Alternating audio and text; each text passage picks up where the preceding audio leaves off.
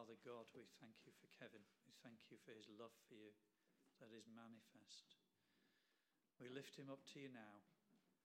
And Lord, may you reveal your truth into our hearts as Kevin speaks your word. Speak now, for we're listening. In Jesus' name, amen.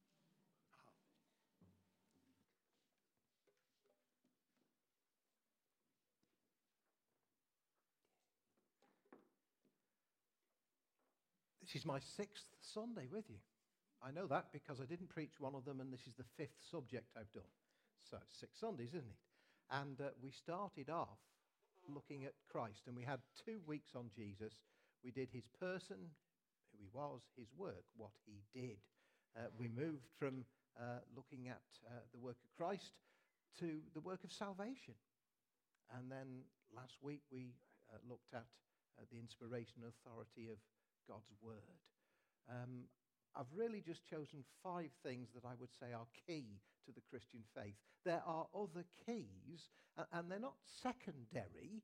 You know, there may be more than 5. I mean, the second coming, the return of Christ, it is key to the Christian faith. The teaching of what is the church, who is the church, it's key to the Christian faith.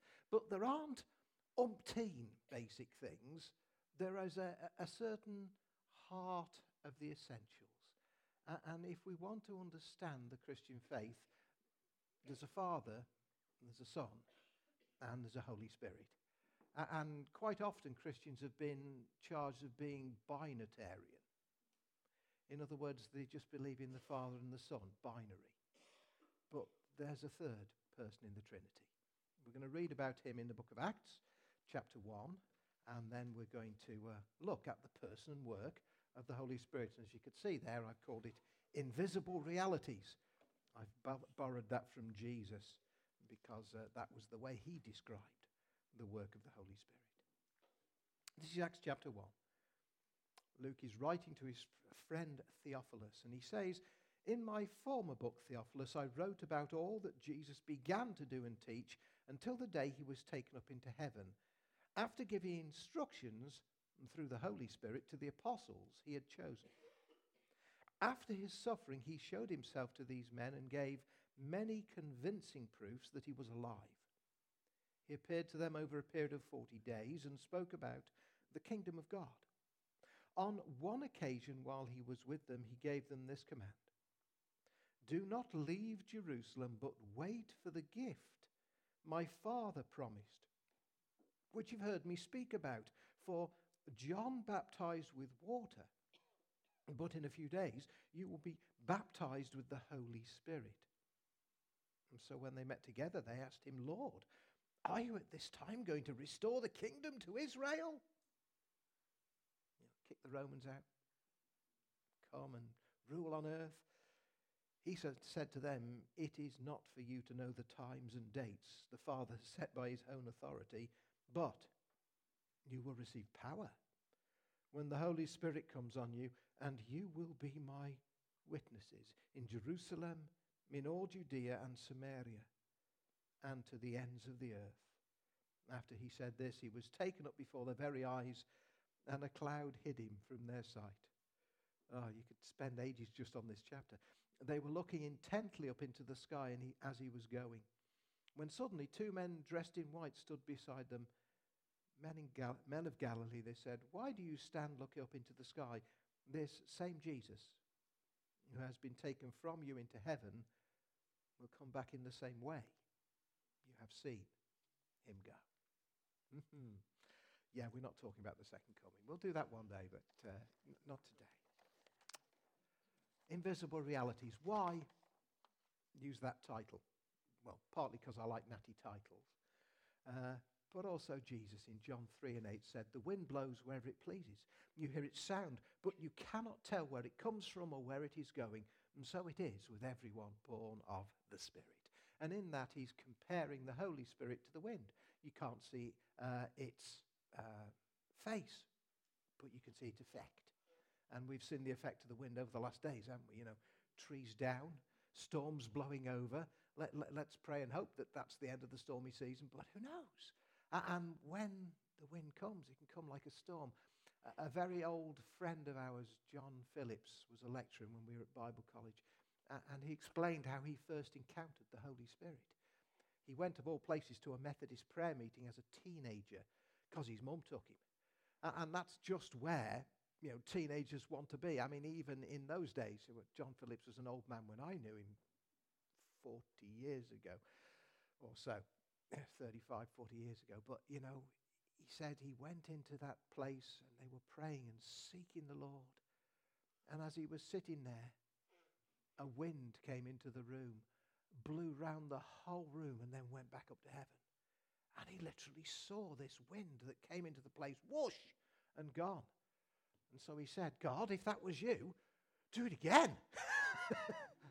And the wind came back into the room and circled the place and went back into heaven. He said, Mum, did you see? Nobody else saw. John Phillips, in that point, encountered the Holy Spirit and was called to be a minister. He was an Assemblies of God minister for the rest of his life. We have some symbols of the Holy Spirit up there. You've got the symbol of water, of oil, of dove, of fire.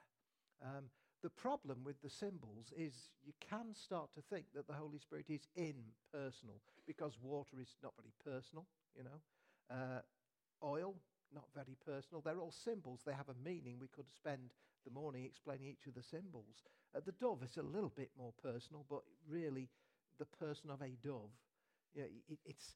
and so people have thought that the Holy Spirit is just a force, is just an influence, is just a power, rather like electricity. There's nothing personal about electricity. What it does, it does. If you plug it into the mains, you'll get the power. If you don't plug into mains, you won't get the power. But the person of the Holy Spirit is not an it, he is a he. And it's one of the big mistakes that people say of the Holy Spirit. They describe him as it, as if he was simply an impersonal force. Yay! So, we're going to start with the person and go on to the work. We took 2 weeks on Jesus. We're just going to do 1 week on the Holy Spirit. But you see, the Holy Spirit is somebody to walk with and to know in our lives and to seek, because he's wonderful in that he doesn't point to himself. That's what we read from John. He will not speak of himself, but he will show you the things that are mine. So just as Jesus was always saying, don't look at me, look at the Father. The Father is everything. I and the Father are one. He says, anybody who's seen me has seen the Father. And Jesus is always pointing to the Father. So the Holy Spirit is saying, don't look at me, look at Jesus. Look at what he did. Jesus is wonderful. Jesus is everything. So somebody filled with the Holy Spirit will have an absolute dynamic love of Jesus. It's not that we say, Holy Spirit, aren't you wonderful, and wave banners about the Holy Spirit, though I have seen that done. But it's more that the Holy Spirit deepens our love of Jesus so that his name is wonderful. Jesus, Jesus, Jesus. Never have I heard a name that thrills my soul like thine. Yeah, the old ones are with me. Jesus, Jesus, Jesus. Oh, what wondrous grace that links that lovely name with mine. That's the job of the Holy Spirit. He doesn't point to me. He doesn't point to you. He points to Jesus. Who is he? Well, he's not a force. The Holy Scripture says that he can guide, that he can teach, that he can remind us. And the version we had said that he's an advocate. The older word is comforter. Not just to stand up and fight for us, but to comfort and draw alongside us. And a force doesn't guide and teach and remind and advocate and comfort. That's something a person does. But it gets more real than that. Do you remember the story of Ananias and Sapphira? You remember that one? They were two early disciples who decided to cheat on God. They wanted the kudos without the sacrifice. And so they sold a piece of land, but they decided to keep back part of the money for themselves and brought the money as if they'd sold all the land and laid it at the apostles' feet. And what did Peter say? He said, Ananias, why has Satan filled your heart to lie to the Holy Spirit? Now, you can't lie to a force. You can't lie to electricity. He's just not bothered. But you can lie to a person. You can lie to the Holy Spirit. And then Paul warns the church in Ephesus. He says, do not grieve the Holy Spirit of God, with whom you were sealed for the day of redemption. And our sin grieves God. And did you know when a Christian sins, it's worse than when a non-Christian sins? The reason is that the Holy Spirit is living in us, and suddenly he starts grieving. And so we are actually torn terribly in two directions, because we are sinning against our new nature. It is not natural for a Christian to sin. It is unnatural. Isn't that weird? Because we think sin is natural. We're drawn after it, and we are. That's why you have to understand that we're body, soul, and spirit, and that the Holy Spirit lives within the spirit of man, but within the flesh is still sin, and that there is a two-way tug that is going on so often. We'll come back to that, I'm sure, over the weeks and months. But we can grieve the Holy Spirit of God. You cannot grieve a force. People grieve. The Holy Spirit grieves. But he's not just a person. He's a divine person. He's bigger than that. You see, he has the attributes, that's the qualities, or the personality, the persona of God. What do we find right at the beginning of the Bible as we open up? In Genesis, you'll know the first words, the first two verses. The first person you meet in the Bible is not Adam.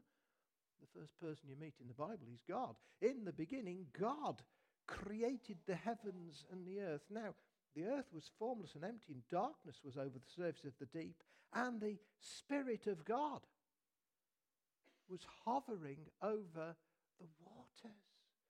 And that's the picture is of moving creatively. So there at the beginning of time, the Holy Spirit is there. He was involved in the creation. He's there before time. He's there after time. He is eternal. He is the creator. Those are attributes of God. God, the Holy Spirit. But not only that, David, when he writes his famous Psalm 139, he says, where can I flee from your Spirit? If I go to the far side of the sea and settle there, you're still there. If I make my bed in Sheol, down in Hades, you're there. If I go up into the heights of the heaven, you're there. He's omnipresent. There is nowhere where the Spirit isn't. You can't get away from God's Holy Spirit. Christians have a incorrect but nice saying. We say, I invited Jesus to live in my heart. No, he didn't. Jesus is in heaven. He is at the right hand of the Father. He is our advocate. He stands between God and us, pleading the blood. That's why we can be forgiven. And incidentally, there will be a day when Jesus steps out of heaven, and on that day, he will no longer be pleading the blood. He won't be standing between the Father and us. On that day, he will no longer be advocate. He will be judge. And there will be no forgiveness on that day. It will be too late. But because Jesus is on the right hand of the Father, we're saved. We have an advocate with the Father. It's wonderful. So when we say we invited Jesus into my heart, well, he's in heaven. What did we mean? Well, the Holy Spirit is called the Spirit of Christ. Jesus said, I will send another one like me. Did you know there's two kinds of word for like in, I'm getting right off track now, but it's okay. Two kinds of word for like in the Bible. Yeah? We bought a football when we went to Africa for a group of young lads we saw playing on the street. And when it got there, it went flat. I was really sad, you know. So we go back to the shop and said, I want another one like this. Now, did we want another one that was going to go flat? We didn't want it exactly the same. We wanted another one like that one, but that worked. You see, it was like it, but different. And there are two words in the Bible. There's like, but different, and like, but the same. And when Jesus says another one like me, what he's saying is another one exactly the same. Exactly the same. And that's why we say it's the Spirit of Christ, the Spirit of Jesus. And that's why we can say when that Jesus came into my heart. But we don't mean the physical Jesus. We mean he sent his Holy Spirit. We're doing Trinity here, aren't we? Very confusing. That's all right. He is a divine person. And of course, you can blaspheme against the Holy Spirit, and you can only blaspheme against God. Blasphemy is a crime against God. It's against nobody else. Jesus actually said that any manner of crimes will be forgiven man, but blasphemy against the Holy Spirit cannot be forgiven. I won't presume to fully explain or understand that, but by pushing away the Holy Spirit, we're pushing away the very one that draws us to God. Therefore, there is no bridge to walk over, and you can't jump to the other side because it's just too far. It's as simple as that. So the Holy Spirit is a divine person. And that's why we bless in the name of the Holy Spirit. Many services close with the grace of our Lord Jesus Christ, the love of God, and the fellowship of the Holy Spirit. We use those three names together, and we baptize in the name of the Father and of the Son and of the Holy Spirit. Because there is only one God, but he reveals himself in three ways. That's the who, not the pop group. All we can do. But did you know, and perhaps this is more important, we were created to be the dwelling place, the resting place of the Holy Spirit. As Jesus rested in the manger in Bethlehem, so your heart is meant to be the manger where Holy Spirit comes to dwell and to rest. He's meant to abide in us. We love that word. When you go home today, you're going to your abode. It's the place where you live. It's the place where you're at home, the place where you feel it's okay, it's safe, it's good. And our heart is meant to be the abode, the home. So much so that the Bible calls us temples of the Holy Spirit who dwells within you. And that was so from the beginning. Genesis 2 and 7. The Lord God formed man from the dust of the ground and breathed into his nostrils the breath of life. And man became a living being. The word for breath in Hebrew, and I don't do Hebrew, so I've had to take this from commentaries, but the word from breath from Hebrew is ruach. And it's the same word that is used of Holy Spirit in the Old Testament. So when it says he breathed the breath of life, he's breathing the Spirit. All the other creatures were made by a word. He commanded and they were made. But man was formed and then, that wasn't alarm, breathed into. He breathed his very breath of life. The very Spirit of God was breathed into the heart, soul of Adam. And so he became a living being, a repository, a home, an abode for the Holy Spirit of God. That's what we're made to be. Do you ever feel out of sorts? I know people in the world do, and they look for something to live for. What's the point of life? What's the purpose? And we try this thing and we try that, and some people support Liverpool. And some support Everton. My brother supports Everton. Some people support the Wigan Warriors. And that's me. And we try and find our meaning, our purpose in these things. Or we try and find our purpose in relationships. Or we try and find our purpose in work. It's never meant to be who we are. We are the place where the Spirit of God dwells. That's what we're meant to be, his resting place. But the problem is, man sinned. We turned away from God. And a Holy Spirit cannot live in an unholy house.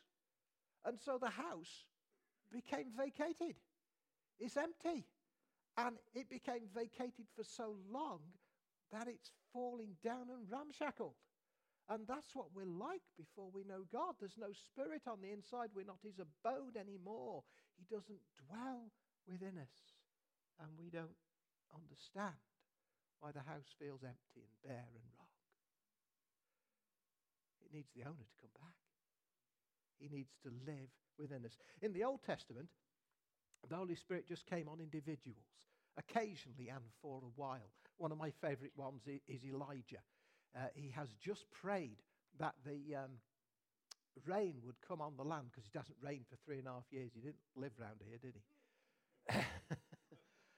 It hasn't rained for 3.5 years.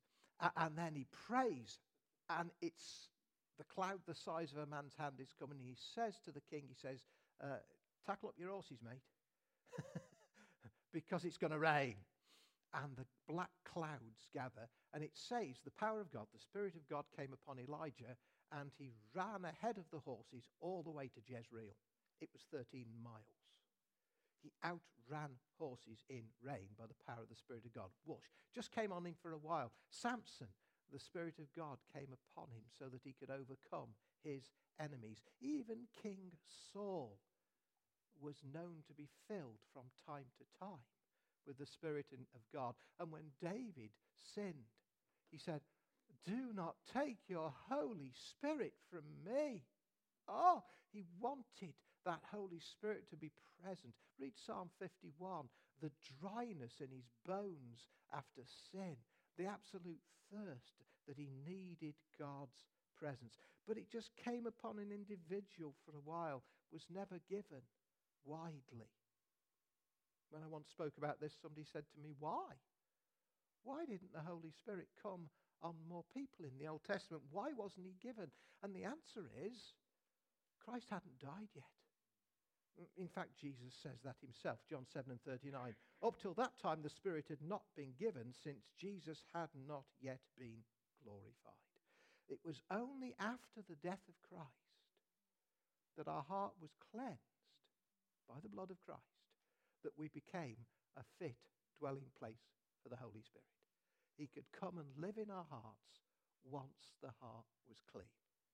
And that's why he can come back. And that's why he can abide now. Because for Christ's sake, you are clean. And he is not the divine yo-yo. God doesn't throw him down into your heart, whoosh, whoosh, whoosh, whoosh, whoosh, boom, back up again. So when you sin, the Holy Spirit does not leave you. He just changes his ministry within you. Before he was comforting, now he's convicting. That's why you feel so bad. Oh, I don't like this. You know? And if you harden your heart, you're going to feel even worse, because you're hardening your heart like Pharaoh did against the Holy Spirit. It's no good. You've got to soften your heart. That's why only humble people get forgiven. We have to come in humility with a soft heart and ask again for cleansing. Of course, we read it before. John the Baptist prophesied the coming of the Spirit. I baptize with water, but after me comes one whose feet I'm not fit to wash, whose sandals I'm not fit to carry. He will baptize with the Holy Spirit. And Jesus said in the reading we read that he was going to fill them with the Holy Spirit. So, we've done the person, we've done our part. Let's look in very brief at the three main works of the Holy Spirit. And you could look at those in many ways, but three prepositions help. They're very simple words: with, in, and upon. And if we can think of the Holy Spirit working in those three ways, it'll just give us some little help in what we're doing. John 14, 16 and 17, we had it read before. I will ask the Father, and he will give you another counselor to be with you forever, the Spirit of truth. The world cannot accept him because it neither sees him nor knows him. That's the invisible reality bit. But you know him, for he lives with you and will be in you. With and in. Since the Holy Spirit was poured out on the day of Pentecost, shock horror, he's with everybody. You see, an omnipresent God has to be with everybody. He's not just in the church. He's more experienced in the church because he's welcomed. But he's with everybody. That's why when you go and share your faith with somebody, when you tell them about Jesus, when you witness, the Holy Spirit is speaking to their hearts. And it's also why they don't like it sometimes. because in the world he's there to convict and convert. He's to tell them about sin and righteousness and judgment. That's what we read from John 16. And so he's convicting the heart. He's speaking to things. And sometimes if a person's heart is good, they'll say that's right. And they'll turn to Christ. And if their heart is hard, they'll say, no, I don't want to know that. It's why in a church one person can be thrilled at the preaching and another one can be stony coldly turned off because they're resisting the Holy Spirit. You have to be open to the work of the Spirit. So he is with us. But for a believer, he's with us to guide us. He's with us to protect. He's with us to inspire. He's with us to comfort. He's with us to guard. The ministry is different. To the believer, he's the comforter. To the non-believer, he's the convictor. You got it? That's what's going on with. What about in? He is with you. He said to the disciples, he will be in you. I think that refers to the new birth. You could argue it afterwards if you want, but John 3 and 5 says, I tell you the truth, no one can enter the kingdom of God unless he's born of water and the Spirit. It's the work of the Spirit that brings us the new birth. You know, becoming a Christian is not about changing religion. It's not even about having no religion and then getting religion. Silly story. I don't even know if it's true, but I remember our minister telling it me. Henry Drabble, Macclesfield. It was the first place. I was assistant pastor in Macclesfield for a while when we first got married, and Henry told this story. He was the pastor. He said a young man had just got converted, and he went to the local C of E, and the vicar was a really good preacher, but it was quiet as a church mouse, you know. And so every now and again, the young man would get excited and he would stand up and say, hallelujah! And all the stewards went, shh! Praise the Lord! And the sidesman eventually came up to him and tapped him on the shoulder. I know it's true. He said, I'm sorry, you're putting the vicar off his stride. He says, I know. He says, but I got religion. He says, you may have got religion, son, but you didn't get it here. Why did I tell that story? I don't know. I just remembered it. But you see, when he comes within us, it isn't a matter of us changing religion. It's about changing ownership. It's about changing nature. The Holy Spirit brings within our human spirits the very nature of God. And so he begins to remake us into the image we were meant to be in the first place.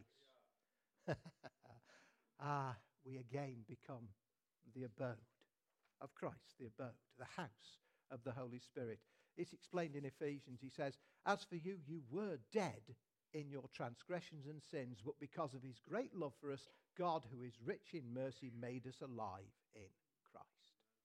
And as the Holy Spirit comes in, we become alive. And many people, when they have that experience, they just know. They know that they're saved. They know that they're forgiven. They know that Christ is in their hearts and lives. We call it assurance. The Bible says the Spirit witnesses with our spirit that we are the sons of God or the children of God. That's it. You know. And you don't need anybody to tell you. And folks, when I was first saved, would say, how do you know? How do you know you're a Christian? How do you know you're going to heaven? And how do you say to them, I have that inner witness? But that's actually Methodist. Free Methodist or, it's just, that's it. We know by the witness of the Holy Spirit. He's with us. He's in us. What about upon us? The problem is you can stop at any one of these levels, you see. You can be very happy with the Spirit being with you. You can be very happy with the Spirit being in you. But the upon is something more.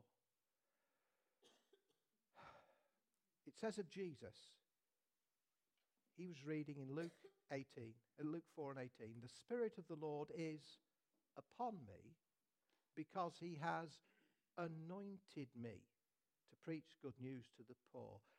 And that word anointed is the same word as Christ. There was only 3 people that were anointed in the Bible: prophets, priests, and kings. And Jesus' anointing did not happen with a bottle of oil. That's the oil symbol of the Holy Spirit. You know, the prophet would go and break a bottle of oil over the head of the priest or the king, and it would pour down upon them. And that rich anointing would be a symbol of God's presence and power coming on them. But that happened to Jesus at his baptism in the Jordan. When the Holy Spirit came about him, he didn't pour a bucket of oil on his head. That would have been funny looking at that from heaven, wouldn't it? You know, whoosh. But the Holy Spirit came down and remained upon him. That's significant. John might have seen the Spirit come upon others, but he says it's the one whom he comes upon and remains. And he remained upon Jesus. Jesus is the only one that could take the Spirit without measure, because he's the only one that is completely holy. We do have problems with the Holy Spirit because we still have a lot of unholiness hanging about within us, you know. So, the Holy Spirit comes upon. Why will he come upon us? Well, it's so that we can be anointed for the job he has us to do. It is a power to witness. Acts 1:8, I read it before. You will receive power when the Holy Spirit has come upon you, and you will be my witnesses. He clothes us with the power of God that we may do the thing that he wants us to do. Where God calls, God supplies. And it means that we don't have to set out on any form of ministry, whether it's witnessing to our neighbour next door who we're terrified of, you know, or going into work to witness for Christ there. When we ask for the Holy Spirit, he can come. So the question is, which level are you interacting with the Holy Spirit? And it can move. And there is some overlap. You know, if he's in you, he's going to be with you, isn't he? If he's upon you, you know, he's likely to be in you as well. So don't take these as too hard and fast. But it just helps us in our understanding, with, in, and upon. But of course, it isn't just a once and forever filling. Like the story I'm sure you've heard from Nicky Gumbel, those who've been on Alpha, of the young man that went to the front of the church to be filled with the Holy Spirit and was prayed for and was filled, and a week later he came back again and was prayed for again to be receiving the Holy Spirit, and they were a bit worried about it. And then the 3rd week he came out a 3rd time, and they said, well, didn't you receive the first time you came? He said, yes. Didn't you receive the second time? He said, yes. Well, why do you keep coming back? He said, I leak. And that is probably the situation, in that, you know, we need to be filled again and again. And it was so in the scriptures. In Acts 2 and 4, it says that they were filled with the Holy Spirit. But in Acts 4 and 8, it says Peter was filled with the Holy Spirit. Wasn't he filled in chapter 2? Yeah. But by chapter 4, he needed some more. You know? In Acts 4 and 31, it says of the church, when they had prayed, the place where they were assembled together was shaken, and they were filled with the Holy Spirit. Weren't they filled in chapter 2? Oh, yes. More, Lord. That's a very good prayer. More, Lord. I need more of you. In chapter 9 of Acts, Paul is in Damascus, and Ananias goes and he's filled with the Holy Spirit. But by chapter 13, he's in Samaria and he needs to be filled again to face Elymas. And then in Acts 13, he's in Antioch in Pisidia. And it says of the disciples, they were filled with joy and the Holy Spirit. And then in Acts 19, the Holy Spirit falls on the disciples in Ephesus. And later Paul writes to them in Ephesus and he says, do not be drunk with wine, which leads to dissipation, but be filled with the Holy Spirit. And the word he uses is in the continuous tense. It's present continuous, which means do it now and do it repeatedly. Be being filled with the Holy Spirit. And so what can we do? And this is where I close. And we can do more than this, but we shouldn't do less than this. We can pray. You remember the Lord's Prayer. Do you remember how Jesus applies it in Luke's version? This is not Matthew, this is Luke. After he said the Lord's Prayer, he then goes on to tell a story, and he says, "So I say to you, ask and it will be given to you, seek and you will find, knock and it will be opened to you. If you, though you're evil, know how to give good gifts to your children, how much more will the Father give the Holy Spirit to those who ask?" So we should ask. It's okay to ask for the Holy Spirit. The Bible tells us to do that. We can ask for more of the Spirit. And there seems to be a progression there. Ask, seek, knock. And the seek bit, I think, would go with your deepening understanding. In Ephesus, when Paul did meet this group of believers, he said to them, "Did you receive the Holy Spirit when you believed?" And their reply was, "We haven't even heard that there is a Holy Spirit." And it's very hard to believe what you haven't heard of. You know what I mean? So ask, seek. Try to understand. Have you ever read a book about the work of the Holy Spirit? There are so many. I'm doing a chapter. Really, this would be a chapter in a book. If I wrote it, it would be 2 chapters, actually. I'd do the person and the work. But nevertheless, we can seek to understand. One of the early ones was 9 o'clock in the morning, based on the time that the Holy Spirit fell. And there have been so many more since. So pray that God would fill us, deepen our understanding, and then make time or space, as it were. The Bible says, Psalm 46, "Be still and know that I am God." And if we won't still ourselves in his presence, our tendency to think we should be doing something will push out the Holy Spirit. You've got to be able to still yourself. We are human beings, I'm sure you've heard this, not human doings. Yeah? And we seem to think that life is about the winner is the one that's done the most. Or, if not done the most, got the most. Actually, the winner is the one that knows God the most. Because we're going to stand before him. And when we get there, will we be singing, "What a friend we have in Jesus, all our sins and griefs to bear. What a privilege to carry everything to God in prayer." I trust we will. So, make time to be holy. Speak oft with thy Lord. Hide yourself in his presence and ask him to fill you. It can help to soak in his presence and put music on and just say, "Come, Holy Spirit." As long as it's not sort of a "when the saints go marching in" type thing. You'll be marching around the room. But something gentle. Just come, Holy Spirit. Rest in his presence. It can help to have the laying on of hands. Certainly Peter and John went to Samaria and they laid hands on them that they might receive the Holy Spirit. So that's very biblical. So, firstly, pray. Secondly, deepen your understanding. Third, take time. And then lastly, make room. And we got the famous jar of water full of stones.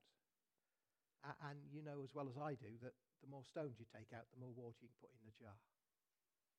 And sometimes for Christians, we've too many stones in our lives. Too many things filling us up. And some of them might be just grand stuff. But actually it needs taking out to give more room for God. Some of it might be not so grand stuff. It might be the anger that comes out through our lips. It might be the way more sins are committed in the home than almost anywhere else. Because when we go home and close the door, we let our guard down, And suddenly at home, we feel safe to say stuff we wouldn't possibly say to people on the street, But at home, and we'll just speak out of turn. We'll get ratty and angry. I'm rubbish when I'm tired. That's when I'll snap. My poor wife, And we have to be careful. And we have to put it right with each other. and we have to put it right with God. But we've got to take these stones out, because the more rubbish we take out, what do we call it? Repentance and confession. Doesn't mean that you've earned the Holy Spirit. You can't earn the Holy Spirit, but unless we repent and confess, there might not be room for the Holy Spirit. You with me? We've got to make that room inside. So, repentance and confession. And as we do these things, we're opening our heart so that we might know him. My first experience of the Holy Spirit was at a Trevor Deering meeting. Some of you will have heard of Trevor Deering. He's an old man now. And I didn't really know what was happening, but I went out to be prayed for. I was a very young Christian, to be filled with the Spirit, and he laid hands on me, and I fell down. I had no idea why I fell down. Stood up again, didn't feel that different. Went home. Talked to my friend Robert about it, who'd led me to the Lord. I've been Christian like 3 months. He says, has the Lord let you down? I said, no. He says, he won't let you down now. Go home and try and speak in tongues. And so I knelt by the bedside. I'd like to speak in tongues, please, Lord. So I tried. And so I got one word for about a week. Now, I don't know what that word might be. It could have been praise the Lord. Hallelujah. But at the end of the week, I got a bit frustrated. I said, oh, Lord, I want more.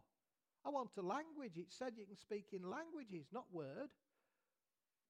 And at that point, when I got serious and asked God to fill me, suddenly the language came and I could speak. And God will meet us when we seek him with all our heart.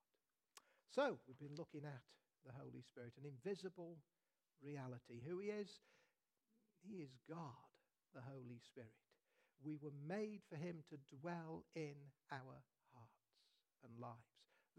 And when we make our hearts an abode, a place where he dwells, we become the people we were meant to be. He can be with us. He can be in us. He can come upon us. He will never leave us once we've believed, but we do need repeated fillings. And in order to do that, we need to pray, we need to understand, we need to make space, and we need to confess that God would meet with us more. How much more of the Holy Spirit do you need? Well, he's omnipotent. Oh, there's so much more. And only Jesus had him beyond measure. But we can have a new measure, and a new measure, and a new measure as we seek him. Come, Holy Spirit. Oh, bless your people. May we know your presence. And may we walk more deeply with you. Reveal Jesus to us. Show us the Father. In Jesus' name. Amen.